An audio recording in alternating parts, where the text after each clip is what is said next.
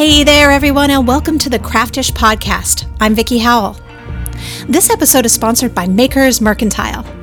Makers Mercantile is a space for fueling your creativity, inspiring you to make with any medium you feel passionate about. Their online shop carries supplies for sewing, weaving, knitting, crochet, dyeing, plus curated gifts, books, craft storage, apparel. I think you get the idea, pretty much anything that'll put a crafty smile on your face. And right now they're offering 15% off to the Craftish listeners of all of their yarn to encourage you to cast on or chain on, as the case may be. And they have gorgeous stuff, trust me. They have Haiku, Kensington, and Zauberball, just to name a few. So go to makersmercantile.com and use code VickiMakes at checkout. That offer is good through August 17th. So this week I reconnected with an amazing woman whom I met at a Vogue Knitting Live conference where she was the keynote speaker. Saida Garrett is most publicly well known as the co-writer of the song Man in the Mirror, sung by the iconic Michael Jackson, of course, the Grammy Award-winning and Oscar-nominated writer of Love You I Do from the movie Dreamgirls, and as the backup singer for, frankly, too many vocal greats to even list here. What the masses may not know about her, though, is that she's also an amazing knitting and crochet designer. During our conversation, we talked about how she got started as a singer, which legendary producer pushed her to songwrite, her childhood introduction to knitting crochet, and about her utter enjoyment over making statement pieces for celebrities like Madonna. Here's Saida. Saida Garrett, thank you so much for being on Craftish. I'm thrilled to have you here. I'm so excited to be here. Thank you for having me. I was looking at the interwebs in prep for our conversation, and I came across something that made me smile. You are the voice of Southern California Toyota. Yeah.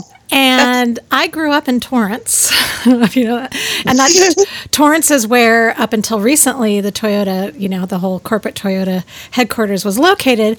Yes. So I'm pretty sure that your voice has been in my life for a good portion of it. I just didn't know it. 15 years, Vicki, 15 years. I love that. Yeah. Yeah. They've recently changed, but like the last couple of months ago they changed the voices, but I didn't know that when I got that gig I was singing "We Make It Easy, oh so easy." I was in that group.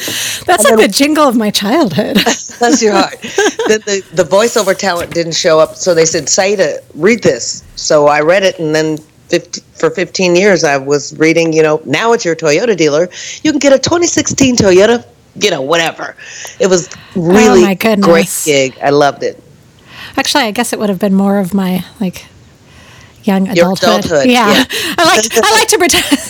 I like to pretend it was a childhood. I was like, now that I think about it, let's do some math. At the time. When I was born, I heard you do that as I was entering the world. Yeah. You're funny. Yeah. So that's funny. So you grew up in Southern California. Not too far away from Torrance yourself, correct? I grew up all over LA because my mother had an aversion to paying rent. Well, so who can blame her, really? So you lived all over LA. Yeah, we moved a lot. So as a child, I want to cover it. You have such a great story. Both, you're sort of the epitome of creativity because you're a writer.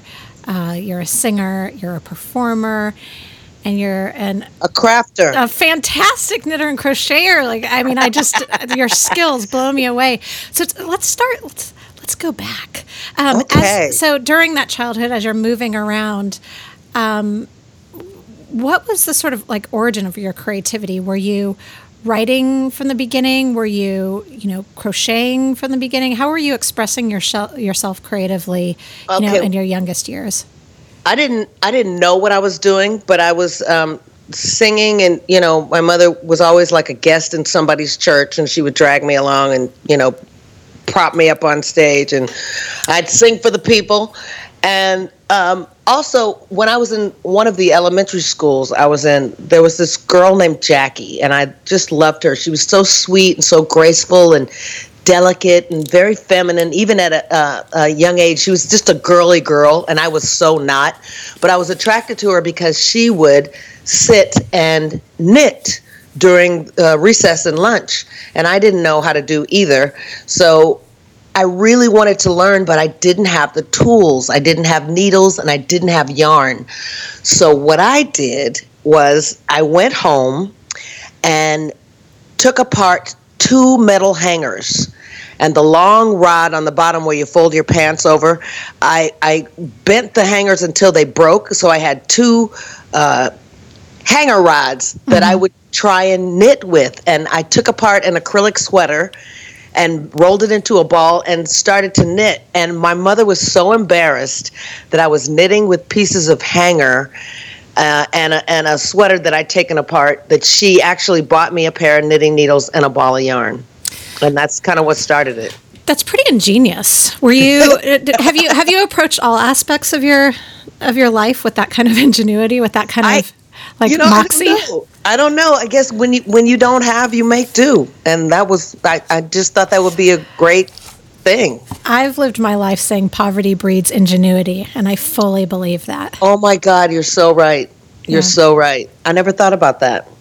So you're singing, and you're singing wherever your mother props you up at. You're knitting at that point. Yeah.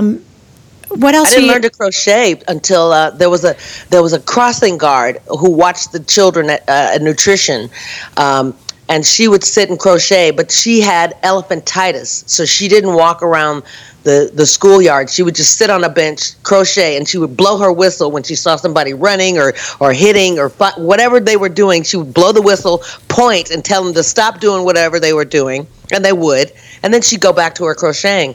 Well, I would sit and watch her. So she just sort of took me under her wing and taught me to crochet. I really wish I remembered that woman's name, but I don't. But I thank her every day because she opened up a whole new world for me. Yeah. And crocheting was so fast. And for me, it was a lot easier than knitting. And I could just work things out in my head without a pattern with crocheting that I couldn't do at that young age when I was knitting. Because it's so much more sculptural. Which, knitting or crocheting? Crochet. Yes, absolutely. You can. Yeah, you don't really need a pattern to make. If you know the stitches, you can make any kind of shape you want, and not necessarily so with knitting. Knitting is kind of more math. So, at what point I want to switch over to the other aspect of creativity and then weave them back in. At what point do you decide? Pun intended. I try at every point in life to bring in puns, and I try to just skate right over them. Hey, you're welcome. Thanks, Vicki. Thank you so much. I love it. So, did you grow up? No, I read in an article, gosh, I think from maybe like 1987, that you said, I think it was People magazine, that you said that when you were 13, you had a plan and you knew that you would make it. And so you changed your name and you were on your way. Wow. Paint a little bit of a picture for us about that time in your life creatively. Like, was that at the point where you knew that you were going to be a singer-songwriter? No.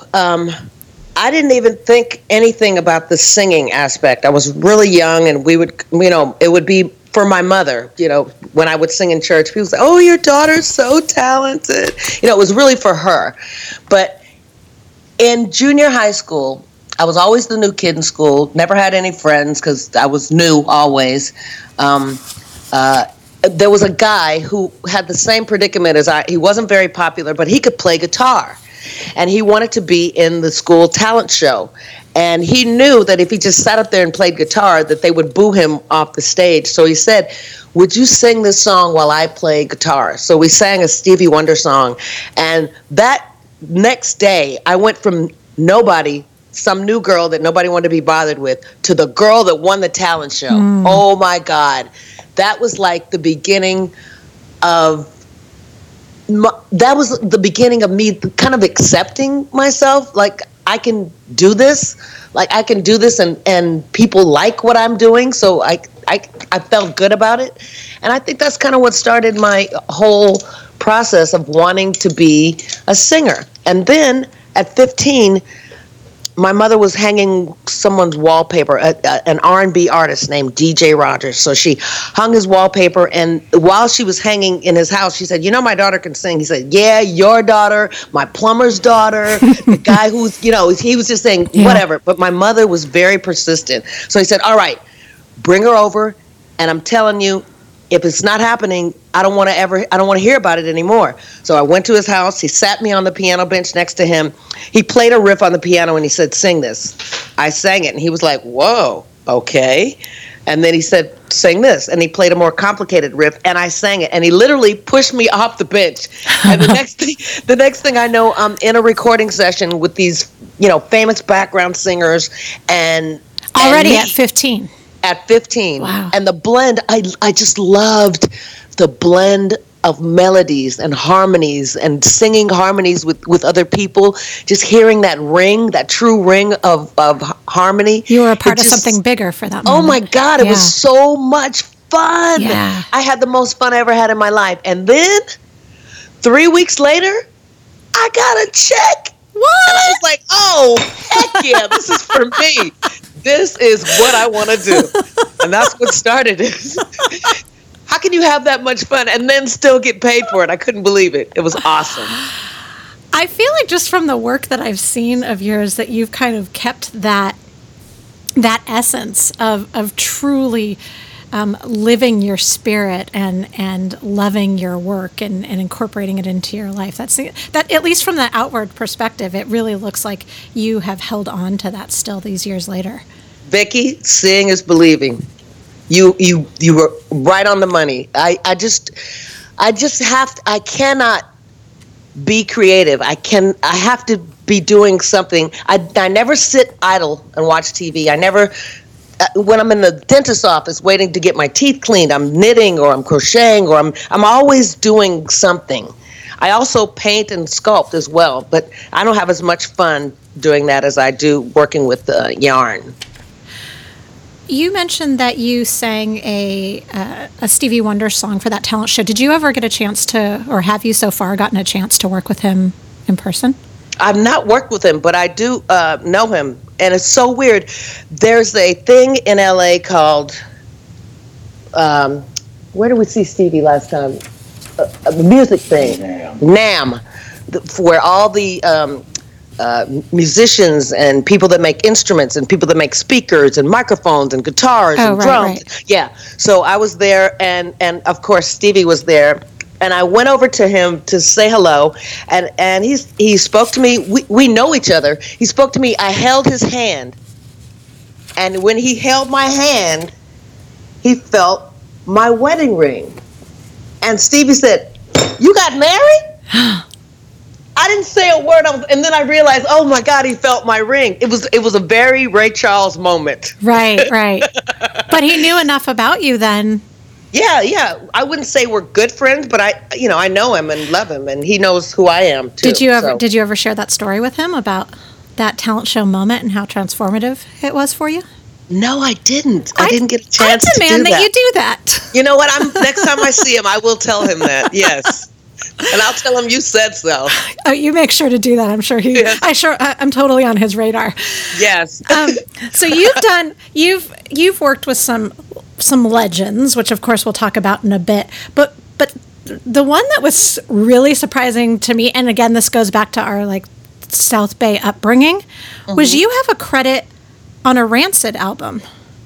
And for those who don't know, Rancid is like a punk group, like a SoCal punk group. I used to walk across the borders of Tijuana to go see them play in dirty clubs when I was 19. No. Yeah. So for me to see amidst the Donna Summers and, Quincy Jones, Rancid, I was floored. You have to tell me that story.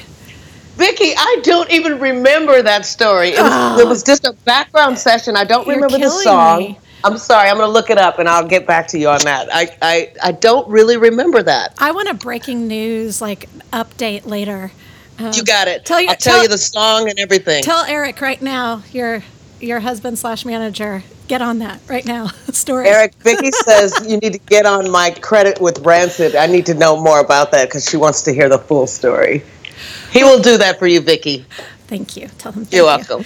So, well, let's talk about some of the more memorable experiences then. We talked about, so 15. I worked with Bob Skaggs. Okay, that's something.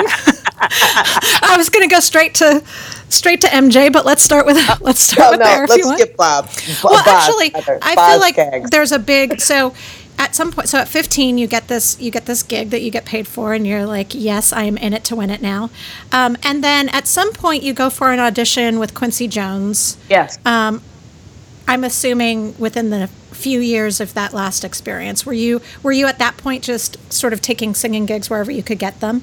Oh yeah, and I was taking gigs that my sister could not understand why I would want to quit a good-paying job to go and sing with a 16-piece Latin disco band. She just didn't understand any of that.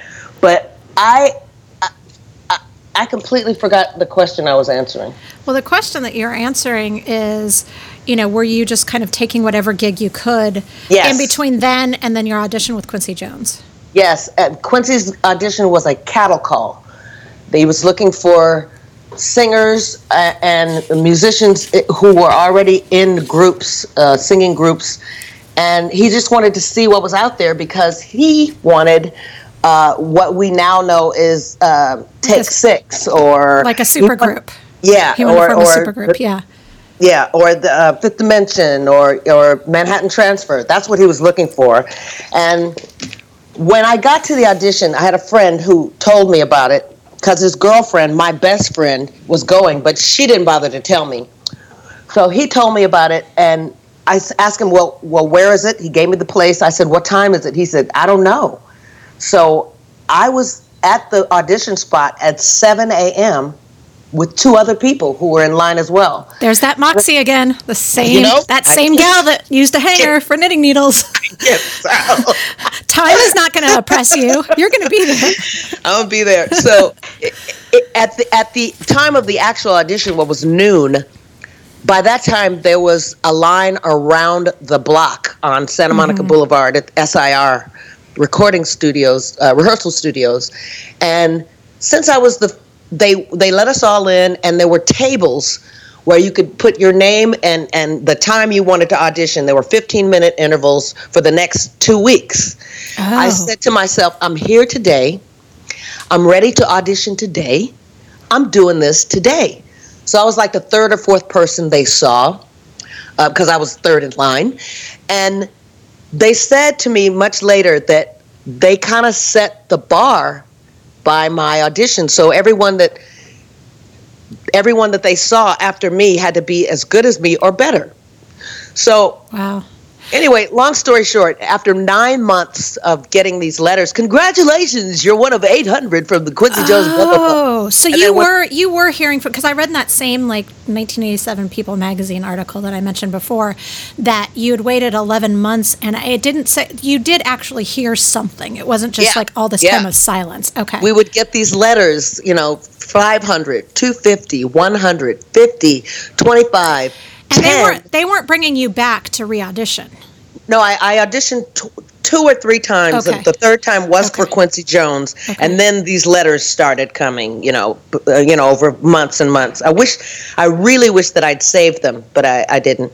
So, 9 months later, it's me and three guys, and we formed this group called Deco, and our first and only recording was the soundtrack to Sidney Poitier's directorial debut, a movie called Fast Forward. It was out for 20 minutes, But in that movie, I had a song with a very famous producer named Jelly Bean Benitez, who discovered Madonna. So Jelly Bean wrote this song, and it was in the movie, but in the movie, it played in the guitar solo. So I'm not even singing in the movie. But the song went on to become a #1 dance record. And so from that, the other guys sort of cashed their checks, and I continued to write because I didn't want to be in a legal battle with Quincy Jones about not fulfilling my contractual obligations. So the guys that were real musicians, they sang and played and, wrote their own music. I wrote poems, okay? So when Quincy said, "Do you want to be in this group?" I was like, "I just want the artist part. I don't want to be a songwriter." So when they went for a meeting with Quincy with all their contracts, he said, "Where's Saida's contract?" And they said, "Well, she doesn't want to be a songwriter. She just wants to be an artist." And Quincy literally pushed their contracts back across his desk and said, "You either all sign or nobody signs." Wow. So next thing I know, Saida. And it was like, "You better open this door and sign this damn contract or we will hurt you." Right. So when 3 large black men are knocking on your door telling you to do something, you kind of do it. But you had been writing. You'd been writing poetry, so it wasn't. Yeah, but writing poems is a completely different animal than setting those poems to music. It's a completely different thing because there's rhythm and there's internal rhymes and there's a formula. Whereas there's a different formula for writing poetry. It doesn't have to rhyme. It doesn't have to be in a certain format. You don't have to have a chorus. It's a completely different thing. So I didn't want to take on that challenge because I didn't want to let Quincy down and then be sued. Yeah. That was my whole reason for signing that. I mean, that's a mammoth expectation. Because Quincy Jones and his legal team. Exactly. I wasn't a songwriter, so I knew that I couldn't write 100% of a song. It would be half. So let's say the contract said you have to write 12 songs in a year.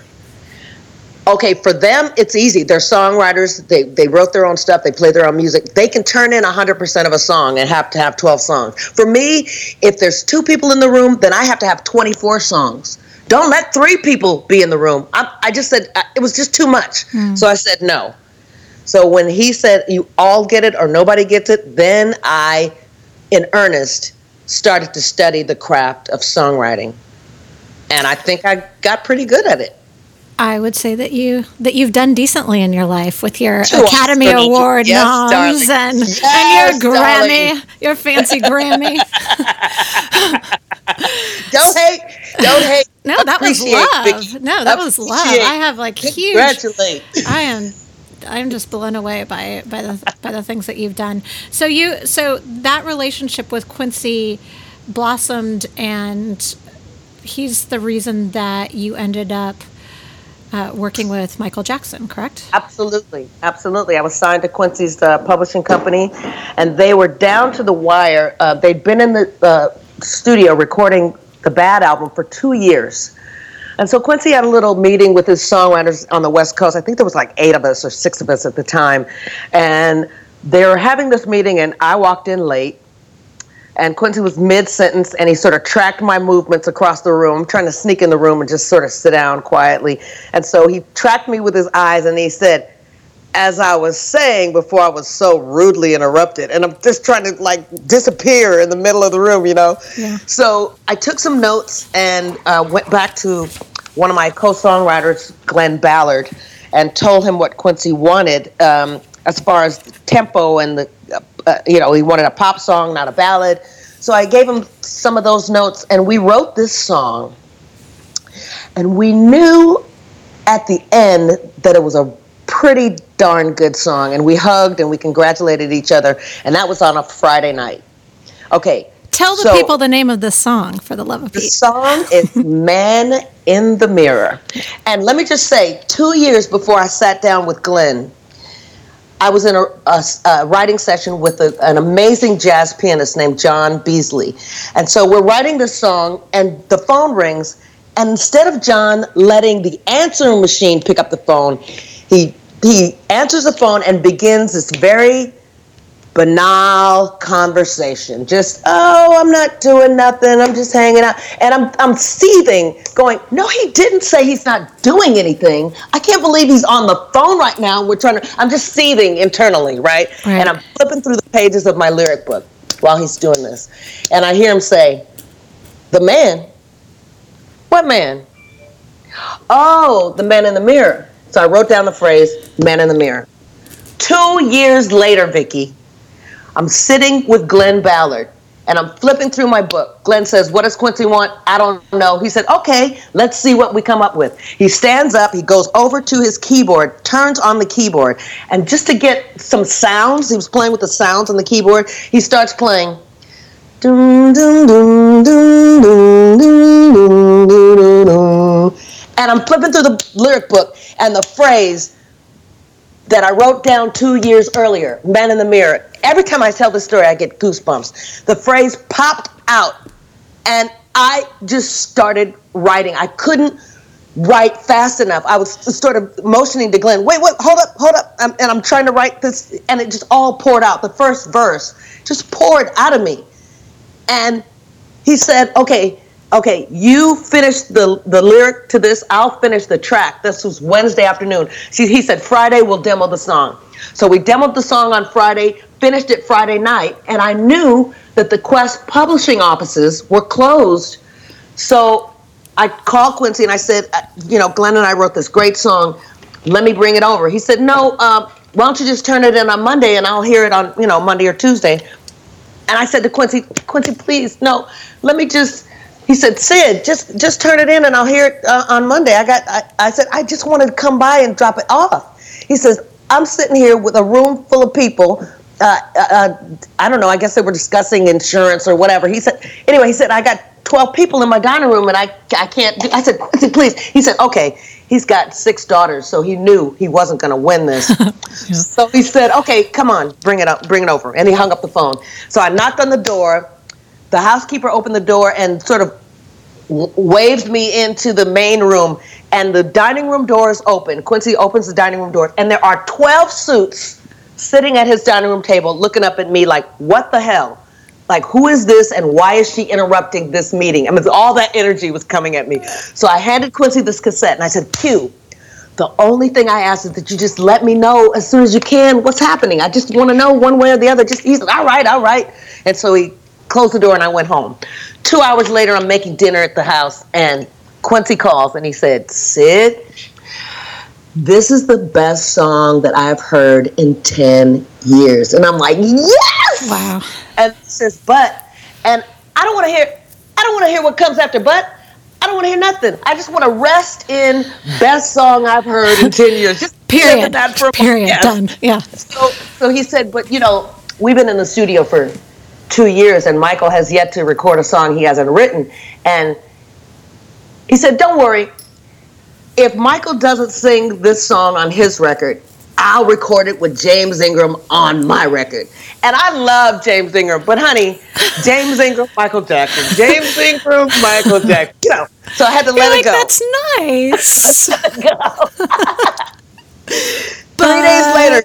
3 days later, Quincy calls me and says, we are in the studio recording your old piece of song. Oh, wow. And I'm like, yes! And then he says, but Michael has a problem with the chorus. And I'm thinking, oh, God, I just wanted to we're in the studio. I was grooving on that moment. And then he said, but, I hate that word, but. So he said, Michael says the chorus is too short. It needs 4 more lines and he needs you to do, and he said, hold on a minute, Sid. And I hear, and Quincy said, Michael said you really got to bring home the message to the, hold on, Sid. And then I hear, so Quincy said, hold on a minute. And he puts Michael Jackson on the phone. Now, I don't know about you, Vicki, but when I was coming up, all the Jacksons, they each had wives that were my sister, my cousins. We all had Jacksons for husbands. My husband was Michael, okay? So in my mind, I'm on the phone with my husband, right? Yeah. So I don't want to go crazy and scream like, oh my God, I love you so much. Oh my God. I wanted to be the antithesis of that. So you want it to be like we've already been married 10 years wife. Yeah, please, like AT&T. I was strictly AT&T. And I got on the phone and I said, how can I help you? He said, first, I just want to say I love this song. So he was gracious. He was gracious. Oh my God, he was amazing. He was amazing. And then the second thing he said to me was, I love your voice. And I'm inside, I'm going, oh my God. But outside, it was like, that's really nice. Thank you. So then we started talking about what I could do to fix this song to make it right for him. And in my little mind, I don't even know where I got the audacity to even think this, but I said to myself, I don't want Michael to be a writer on this song. So I came up with 6 different stanzas for him to choose from. I didn't want to work him too much. I don't want him to, go out of his way. So the stanza that he ended up choosing was, you got to get it right while you got the time, because when you close your heart, then you close your mind. Right? Those are solid lines. Solid lines. Thank you. Thank you very much. And so we went into the studio a few days after that and recorded the choir. And, but before that, the demo that I sang for Michael was in a key that was 1 step too high for him. So Quincy asked me to come. How is that possible? Well, there's a comfortable range for singers. Right. Not that he can't go beyond it. I mean for him in particular. He has such a high range. Yeah. You're right. So they invited me to come back to the studio and sing the song in the proper key. And that's when I first met Michael. And I'm just me. I don't do the starstruck thing because it doesn't really matter that much to me, because I know stars that can be really mean and not nice people. So I wasn't starstruck at all. So I met Michael, and he started, when I went into the studio to record it in the new key, he started following me with a video camera. And I turned around and said, what are you doing? He said, I want to record you singing the song. I said, why? He said, Vicki, and I kid you not, he said, because I want to sing it like you sing it. I said, great, Mike. All my friends are going to really believe me when I tell them he wanted to sing it like me. Great. So, and in this, there was a documentary that Spike Lee did on Michael. And in the documentary, it shows him following me into the studio. And when I'm singing the song, you can see Michael in the mirror of the studio recording me singing Man in the Mirror for him to record in the right key. That is good. It's crazy. That is good. Really crazy. I loved him so much. He was so much fun, girl. And when we traveled, we traveled all over the world on the Dangerous tour. And Vicki, I kid you not, it was like traveling with the Messiah. Oh, I bet. It was like touring with the baby Jesus, because everywhere we went, it was like, Michael! Do you absorb any of that? Can you feel that energy coming at you? Is it hard to process, or do you feel sort of like disassociated with it? More the latter, because it's not for me. And it didn't really hit home until we were in Spain. And there were some countries that didn't have an A hotel, and there were A, B, and C. A was Michael and his guests. B was the band and the singers. C was the crew. And the hotel corresponded with your A, B, or C. So sometimes where there was no B hotel, and he wasn't going to put us with the crew, so we were in the same hotel as Michael. Those were the nights we didn't sleep. Because all night, Michael, we are the world. We love you. I just can't stop loving. It was all over. So, and we were in Spain one time, and a friend of mine from the tour, we were like, let's go have lunch. So we said, okay. So we meet downstairs, we exchange money, and outside the hotel, there was a long red velvet rope.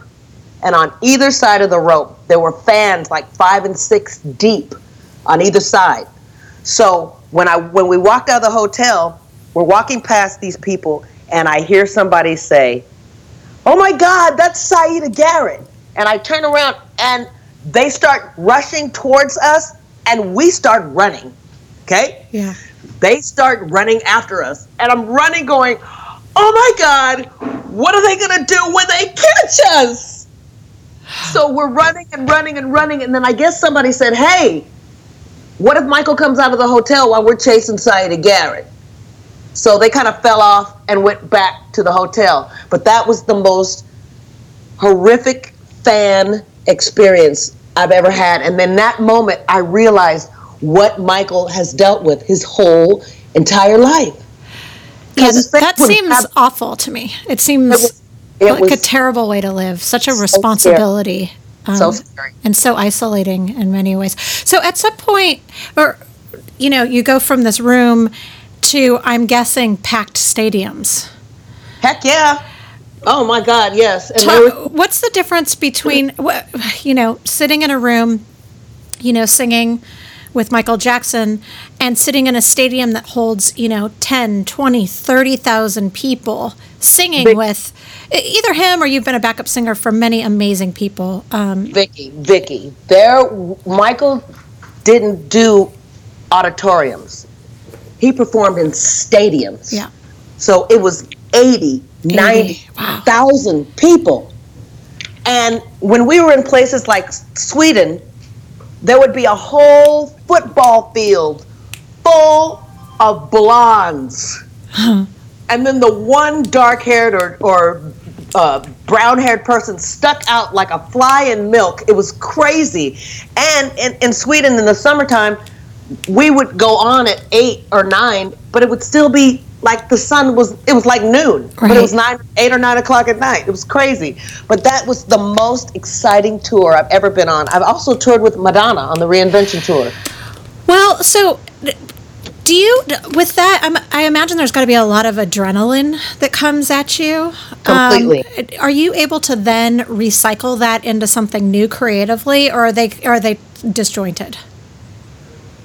You know what I'm saying? Like, is that a fuel of any form? Like feeling that much God, love? yes.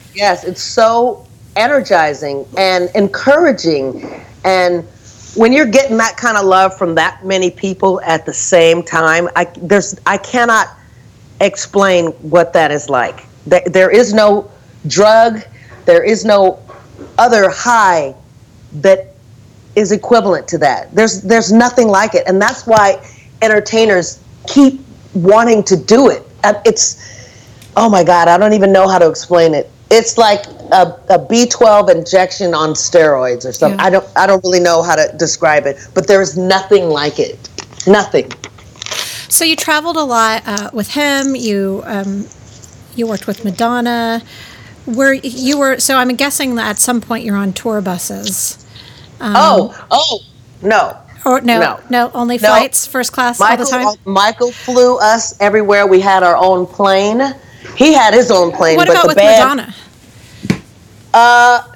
We didn't do the bus thing. You didn't. Okay. Well, so where I'm trying to get at, and it wasn't as smooth as I had wanted it to be. Oh, okay. Was that you have a lot of downtime, which I'm assuming is where you bring back your knitting and crochet. Oh my God, yes!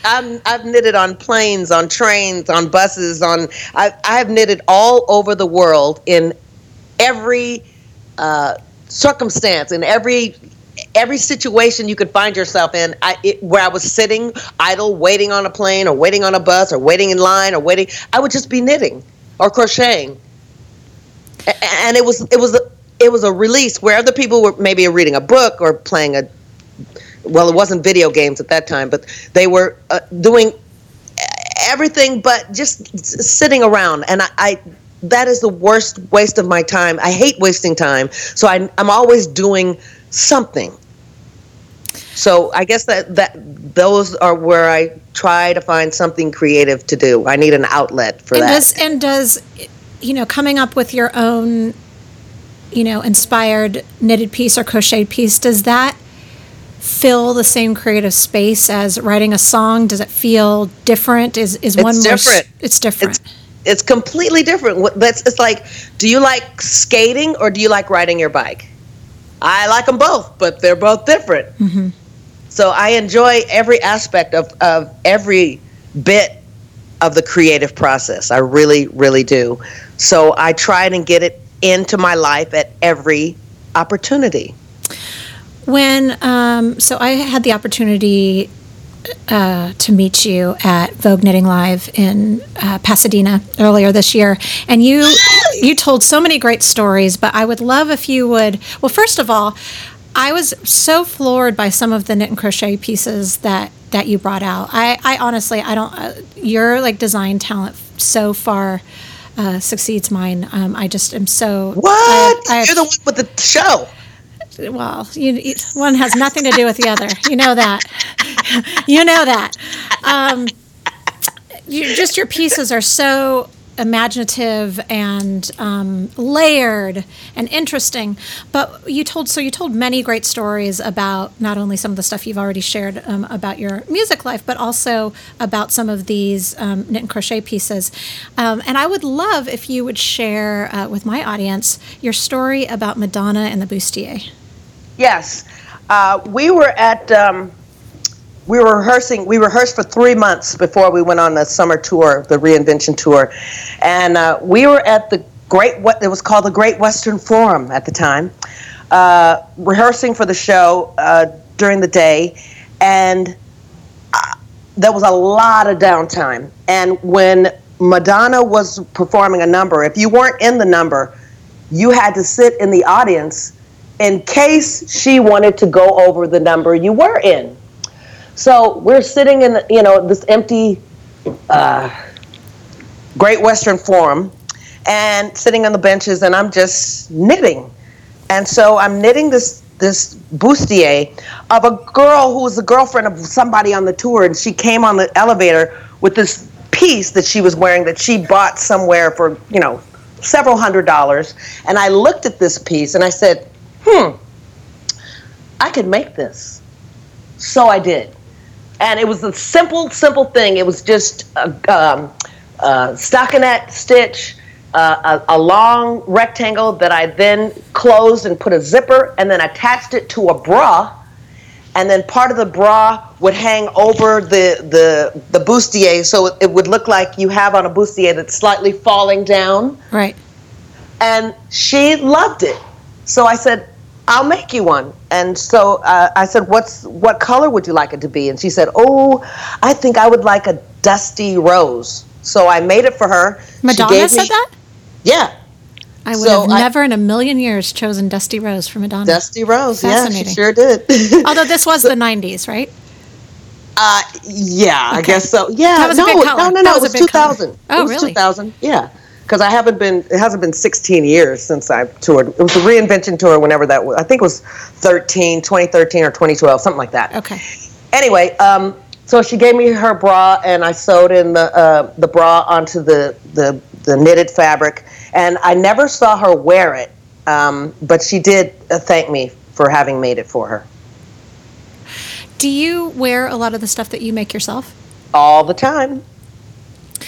What is your, do you have a favorite piece? You had a beautiful coat, and hopefully I can get a picture of it. I can put on the send you show. that. Okay, I'd love to put it on we'll put it on the show notes page for this episode. But you had a beautiful coat at VK Live. Do you have a favorite piece or one that you get the most compliments from? You also had that purse that was this I think it was maybe vaguely Chanel-esque. Yeah, I got into making purses when I was walking down the street in Venice on Abbot Kinney in LA, and I walked into this shop, and this woman had these bags that I saw clearly they were crocheted, and then she gave me the idea of crocheting with sequins, like that you would sew on fabric. I would crochet with them, and that would put such an intricate detail on every bag, and I went crazy. I just started, when I saw that she could do that, it gave me the idea that I could do it too, and I just started making these bags. And I gave one to my girlfriend who went to some event where Angela Bassett tapped her on the shoulder and said, "Oh my God, that's a great bag. Where did you get it?" She said, "Oh, my girlfriend made it. My girlfriend, Saida Garrett."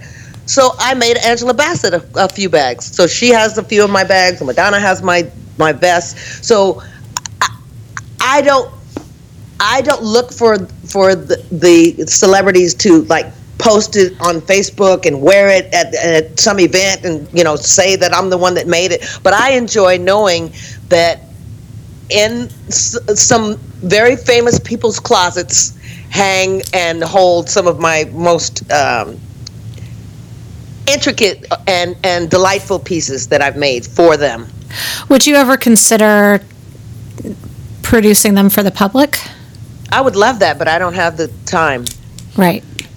And I don't know anyone that would do it, and there's no real pattern, because it's just kind of like I'll go to the sewing store and I'll pick like a reel of sequins and some, and in fact I was using very inexpensive yarn, like heart yarn, because I wanted the bag to be durable. But I don't know, I just go by feel. I go what I like to look at and what I think would look good together. Some I've had some instances where it's like that's not working, but for the most part it's been pretty good. I mean, but that's part of the design, that's part of the creative process for anything, right? I'm sure you've written lyrics that didn't work as well. Absolutely. Yeah, I mean, it's all the same. It's all the same. Yeah. You worked, you were nominated for writing a song called Love You I Do for Dreamgirls. Yes. Jennifer Hudson. Jennifer Hudson. Did you, how did that particular song come about? Is that another one that was just in a catalog for you? No. Or did they come to you specifically? Okay, I had a friend who was at one point the music supervisor for the movie version of the play Dreamgirls. Mm-hmm. So he said to me that the director was using all of the original musicians and songwriters for this movie. Unfortunately, the main lyricist, Tom Irons, passed away in the 80s. So they were, in effect, auditioning lyricists. So I had to turn in some of my lyrics for them to consider using me for this film. And the main point was the director wanted to see if the writer that they hired could write pictures, could write words that created visual pictures in your mind, because he wanted to convey a certain sentiment in a scene where the actress, Jennifer Hudson, had to tell the love of her life, Jamie Foxx, that she was secretly in love with him, but she couldn't say, "Oh, I love you so much." So the song was, in effect, another character in the scene, and it relayed Jennifer's feelings about Jamie Foxx's character in a way that mere words on a page for an actor to speak couldn't convey. So when I auditioned with the lyrics, they picked me and a couple of other people, and it was one of the 3 original songs that was made for the film from the play. Fantastic. Thank you. What an amazing experience. It was so fun. You, my friend, are a gem.